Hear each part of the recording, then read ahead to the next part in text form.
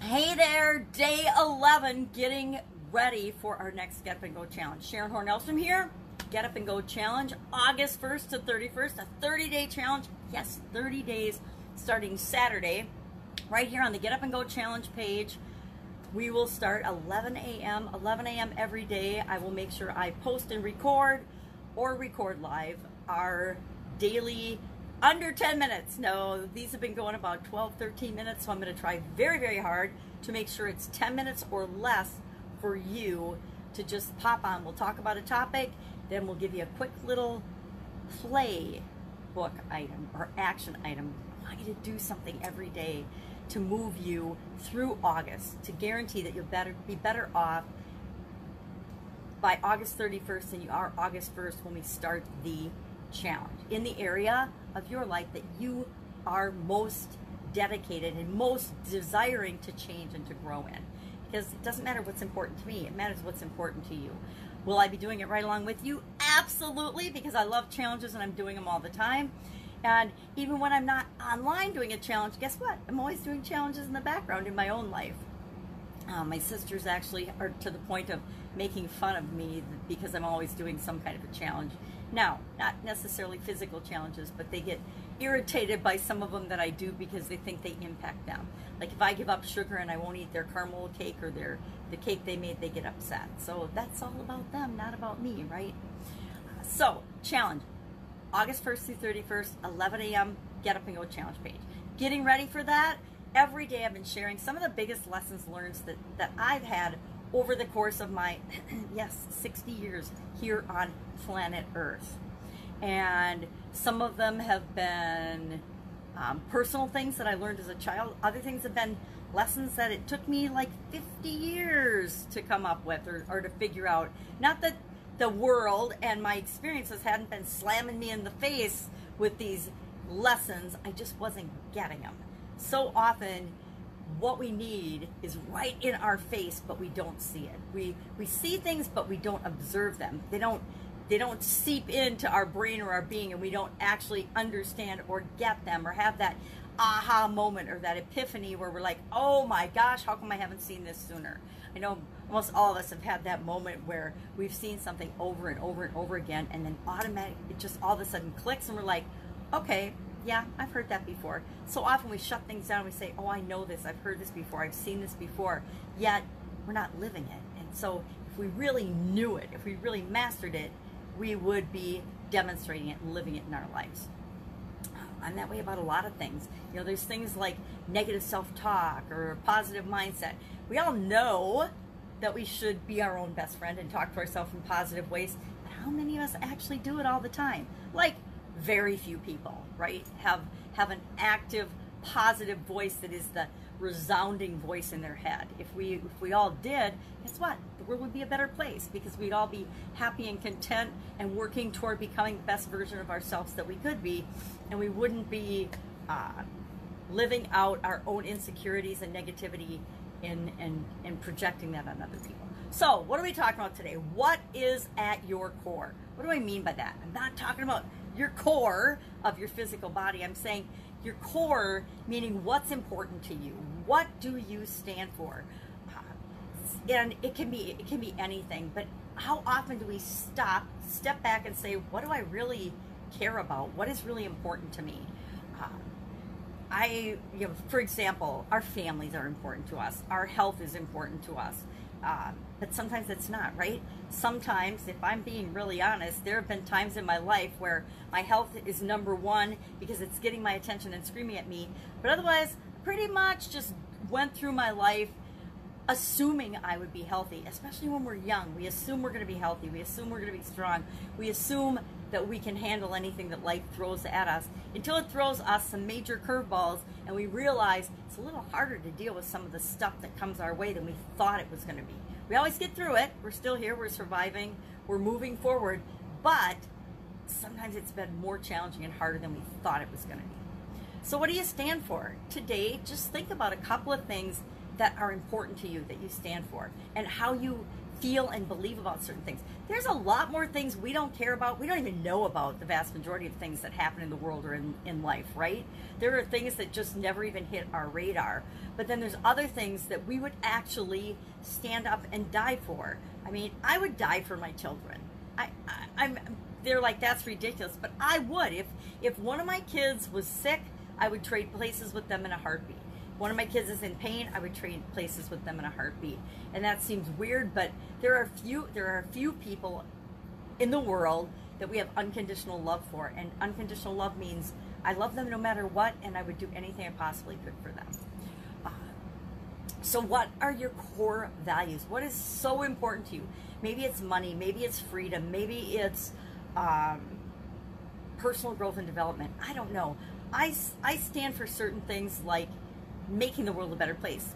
I used to believe everybody wanted to make the world a better place. That's one of my core values, is that do what you want, continue to grow and be a better person, but make sure you're being a better person, and make sure what you're choosing that is right for you isn't negatively impacting other people or anyone else specifically. If I wanted to do something and I knew it was going to negatively impact my husband, my ex-husband now, but my husband or my children, because I knew it would make me feel good, guess what? I would opt out for not doing it, because loving the people that I love was a higher priority than me feeling good in the short term. So making the world a better place is an example of that. I feel, and it's my core belief, that we should all be striving to make the world a better place. And I use my core values as a filter for what I choose to do and don't choose to do. So if I wanted to create a product or service that I thought would be good for some people, but I knew it would totally negatively impact other people and the planet, I wouldn't do that. I wouldn't develop that business idea, because I know overall it wouldn't make the world a better place. We're looking for, in my opinion, things that make the world a better place. Now, not everybody. I'm rude awakening. I've come to discover, my mother burst my bubble on this one and said, you know, dear, everybody does not want to make the world a better place. So a lot of people, they don't care about the world at all. They just care about their own little segment and their own little place in the world.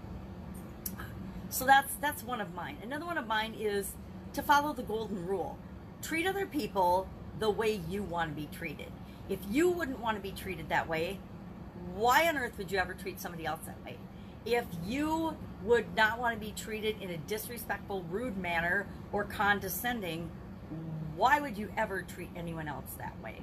So that's another one of mine, is the golden rule. Treat people the way you want to be treated. Now, some people think I'm harsh and I expect too much and I'm hard on them, but that's because I expect a ton of myself, I'm hard on myself, and I hold myself accountable. And so I hold the people that I interact with to that same standard. Sometimes it's a little too high for people and I back off, but I treat people the way I expect to be treated.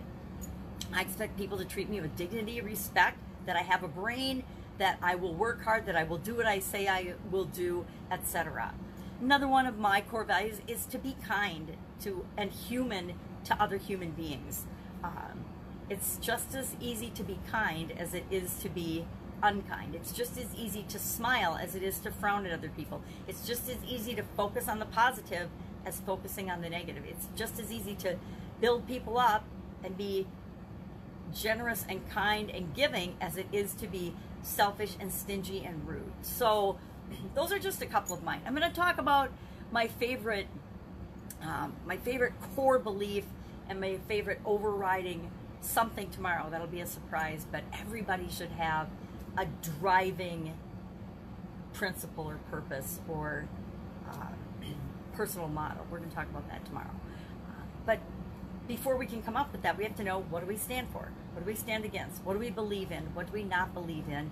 And what is at the core of that? Because guess what? A lot of our beliefs, believe it or not, are changeable. We can change our beliefs whenever we decide to, whenever we choose to. But our core values tend to be more deeply rooted in our being, in our soul, in who we really are.